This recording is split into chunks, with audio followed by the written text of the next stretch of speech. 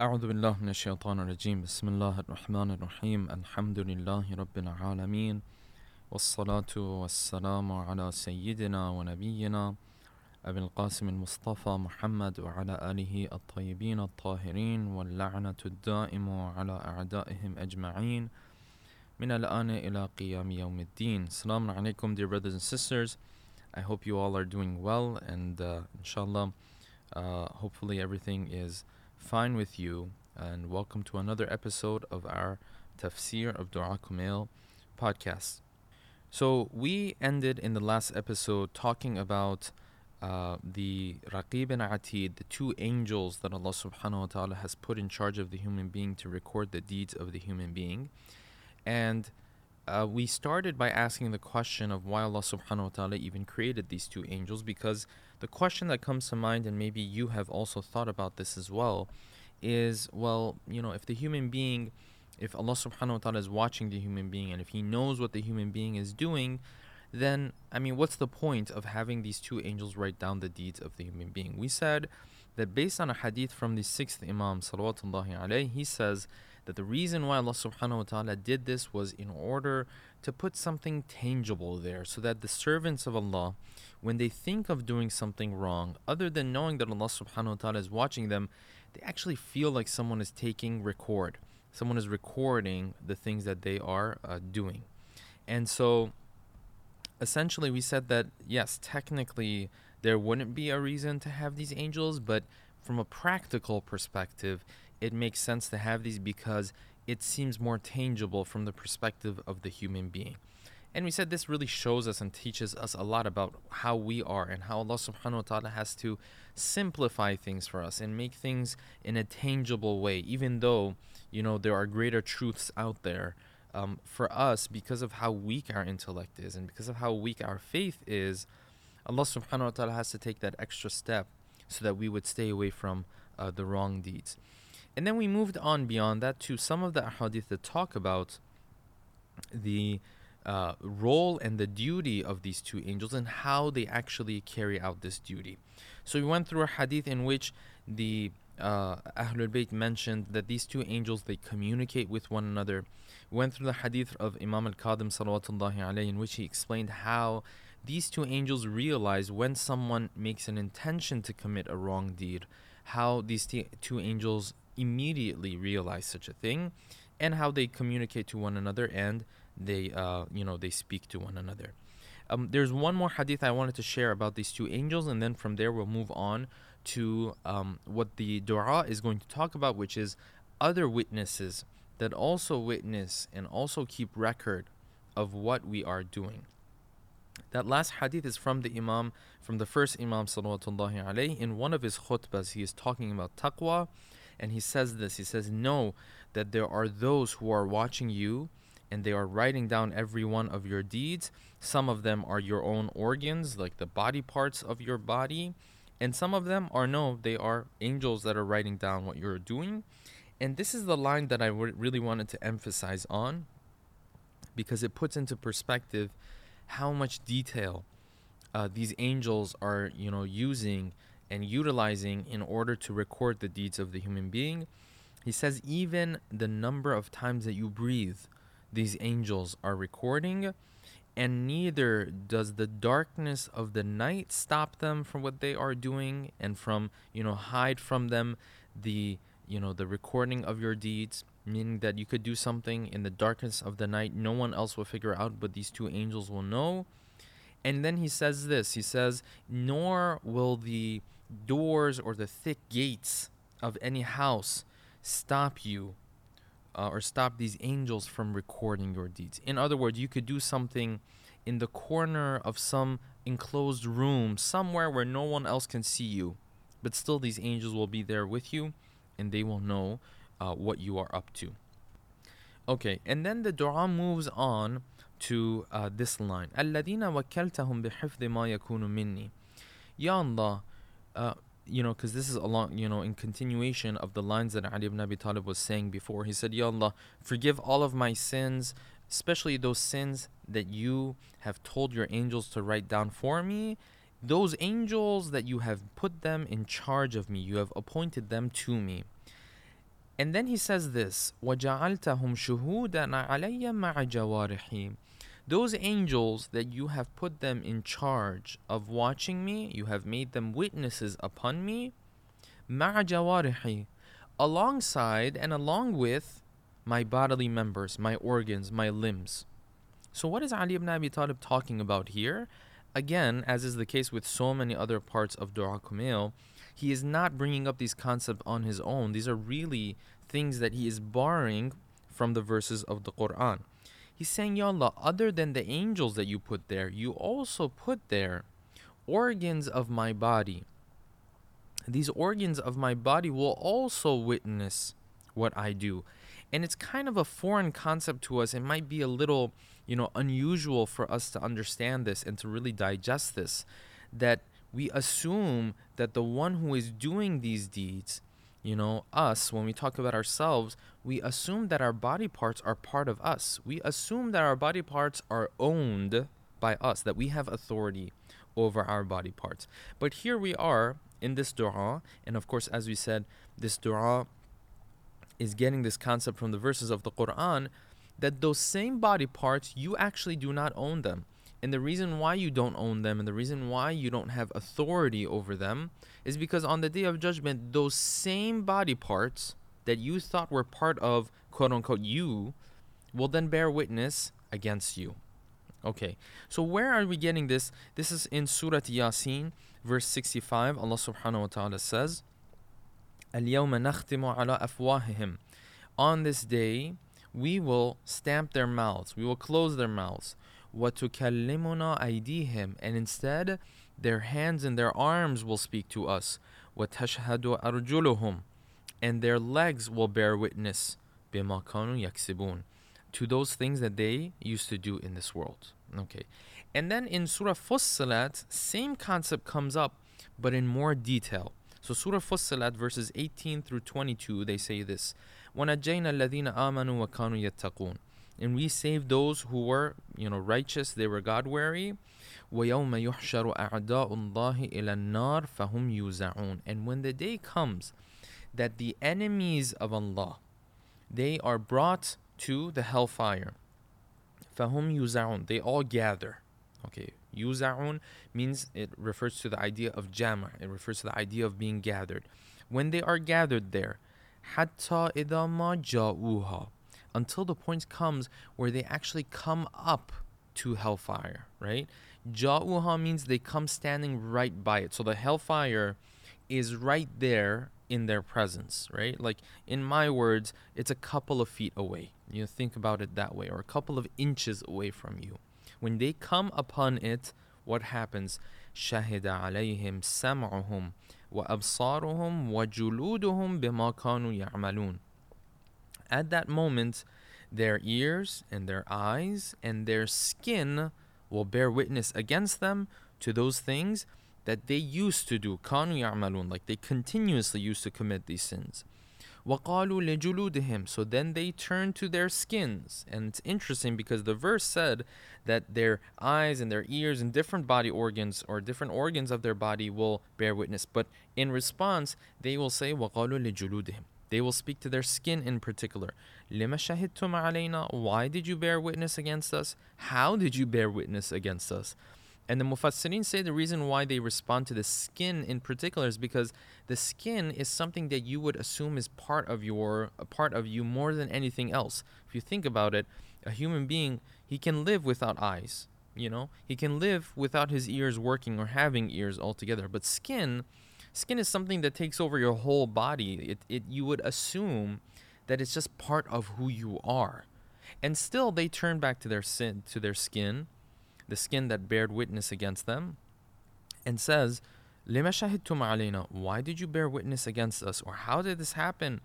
قَالُوا أَنْتَقَنَا اللَّهُ الَّذِي أَنْتَقَ كُلَّ شَيْءٍ. They say, well, it's not up to us. Allah subhanahu wa ta'ala, who gives speech to everything, He made us speak now. وَهُوَ خَلَقَكُمْ أَوَّلَ مَرَّةٍ وَإِلَيْهِ تُرْجَعُونَ. How did you guys think you guys were talking?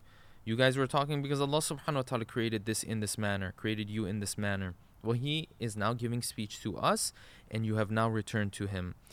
And then verse 22 says this, وَمَا كُنْتُمْ تَسْتَتِرُونَ أَنْ يَشْهَدَ عَلَيْكُمْ سَمْعُكُمْ وَلَا أَبْصَارُكُمْ وَلَا جُنُودُكُمْ.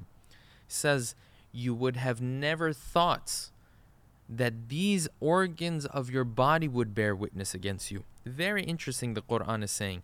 It says, you would never cover up your wrong deeds from your own eyes and from your own ears. Why? What is the Quran trying to allude to? It's alluding to the idea that you, in your wildest dreams, you would have never imagined that if anyone was going to bear witness against you on the Day of Judgment, it would be your own eyes, it would be your own ears, for example, it would be your own skin. That's why when you were doing your wrong deeds, you didn't cover it up from your own eyes and from your own ears. Now, of course, you can't cover up your own deeds from your eyes and from your ears, right? Because you're going to know and hear and see what you are doing. But the Quran is making a very beautiful point here. It's saying that the reason why you didn't cover it up is because you would have never assumed that your own eyes and ears would be the ones who would bear witness against you. وَلَكِنْ ظَنَنْتُمْ أَنَّ اللَّهَ لَا يَعْلَمُ كَثِيرًا مِّمَّا تَعْمَلُونَ.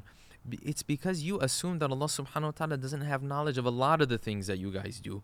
In other words, you were thinking of God as just like another human being who kind of knows you but doesn't know too much about you. That's the type of understanding that you had about Allah subhanahu wa ta'ala. It's very interesting if you really think about this as an analogy.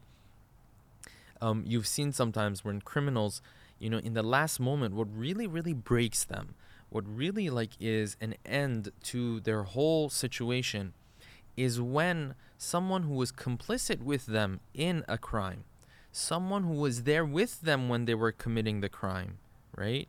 When their partner bears witness against them, that's when they're in deep trouble, right? Sometimes you can have someone some other person come and bear witness against them, someone who was witnessing what was happening. That's one thing. But when you have a partner who actually took part in committing that crime with you, when you have that person bear witness against you, that's when you know there's no more running away from it. There's no more getting away from it. There's no more opportunity for you to deny what you had done. Similarly, in these verses of the Quran, what's happening is that these kuffar, these individuals, as the verses of the Quran say, a'da'ullah, the enemies of God, which is, by the way, not a simple title to give somebody. Just because someone commits some sins, you can't refer to them as the enemy of God. This is a very heavy label, essentially. But the verses of the Quran are saying that these guys, when they show up to the hellfire and they're about to enter into the hellfire, the ones who bear witness against them now are those same body organs that they used in the first place to commit the sin. The closest partners in their sin will bear witness that they actually committed that sin, and therefore they have no more room to deny what they had done. Okay, now Ali ibn Abi Talib is saying, Ya Allah, you made these angels in charge to bear witness, against me or for me, regardless of which way it's going to go. Alongside them, you put these jawarih. So this is what Ali ibn Abi Talib is talking about. Now he continues, وَكُنْتَ أَنْتَ الرَّقِيبَ عَلَيَّ مِنْ وَرَائِهِمْ. And you were the one who was watching me beyond these other witnesses, right? If you remember 2 episodes ago, we mentioned there are other witnesses as well. That the Quran will bear witness on the Day of Judgment. The earth will bear witness on the Day of Judgment. The prophets and the awliya, the successors of the prophets, they will bear witness on the Day of Judgment. So there's a lot of people that are going to be bearing witness on the Day of Judgment. But this verse of the dua is saying, beyond all of these, you were there and you were watching me. وَالشَّاهِدَ لِمَا خَفِيَ عَنْهُمْ. And you were watching and you were witnessing those things that were hidden from them. But wait a second, is it possible that when these angels are watching you, is it possible that the land on which you commit a wrong deed, you commit this wrong deed on this land, is it possible that that same land, or that these angels that were created specifically to write down our good deeds or bad deeds, is it possible that things would be hidden from them? Because the dua is saying, Ya Allah, Beyond these witnesses, you were watching when I did things that were hidden from them. So then that means some things we do are hidden from these angels. They are hidden from these other witnesses. What is this referring to? When we go back to hadith in particular, we find that there are times where Allah subhanahu wa ta'ala, He will take the deed of one of His servants for certain reasons, and we'll go into the hadith, and the hadith explains this in such a beautiful manner. This is, it's difficult to call a hadith a favorite hadith just because we have so many beautiful hadith out there, but this is actually one of my favorite hadith, I should say. The hadith tells us that there are certain times where Allah subhanahu wa ta'ala will take the wrong deed of a human being and He will essentially remove this from the memory of the angels.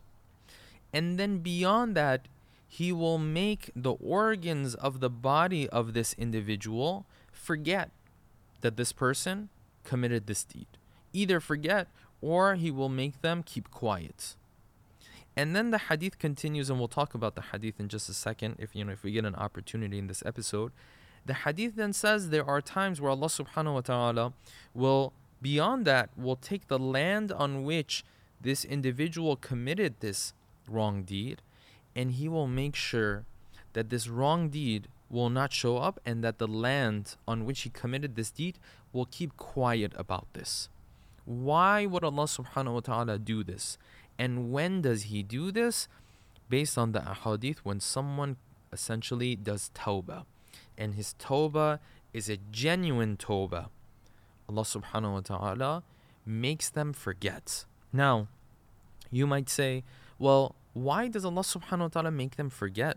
Why does Allah subhanahu wa ta'ala hide this deed from these angels? If someone does tawbah, right, he's repenting to Allah subhanahu wa ta'ala, would it not make sense for Allah subhanahu wa ta'ala to simply say that yes, the angels have recorded this terrible deed, the angels have recorded that this person commit this deed, but because he has done tawbah, because he has repented, because he has asked Allah subhanahu wa ta'ala for forgiveness, then there is no problem, we will not punish him because of this sin. Well, doesn't that make sense that we will be doing that instead? Why is it that Allah subhanahu wa ta'ala, not only does He not punish this individual, but then the hadith says that Allah subhanahu wa ta'ala will hide this. The hadith says this, even the lines of the dua, وَالشَّاهِدَ لِمَا خَفِيَ عَنْهُمْ. He hides this from the angels. So this begs the question, why would Allah subhanahu wa ta'ala end up doing that? And inshallah, in the next episode, we're going to talk more about this. Why He would do that, how does He do that, and what is the result? And also, what is the theological result and the theological effect and the theological points that can be understood from this idea that Allah subhanahu wa ta'ala will take some sins of the human being and will hide it even from the angels that were created specifically to write down the deeds of the human being. What can we understand from this idea as it relates to Allah subhanahu wa ta'ala and how He deals with His servants? That inshallah we will discuss in the next episode, and of course we'll continue with the dua after that, in which the Imam explains وَبِرَحْمَتِكَ أَخْفَيْتَ وَبِفَضْلِكَ سَتَرْتَ. It was out of your mercy that you hid the bad deeds of mine. It was out of your mercy and your grace that you didn't allow others to find out about it. And then what comes after that in the dua as well, we'll discuss that in the following episode, inshallah. Until then, keep us in your du'as. Wassalamu alaikum wa rahmatullahi wa barakatuh.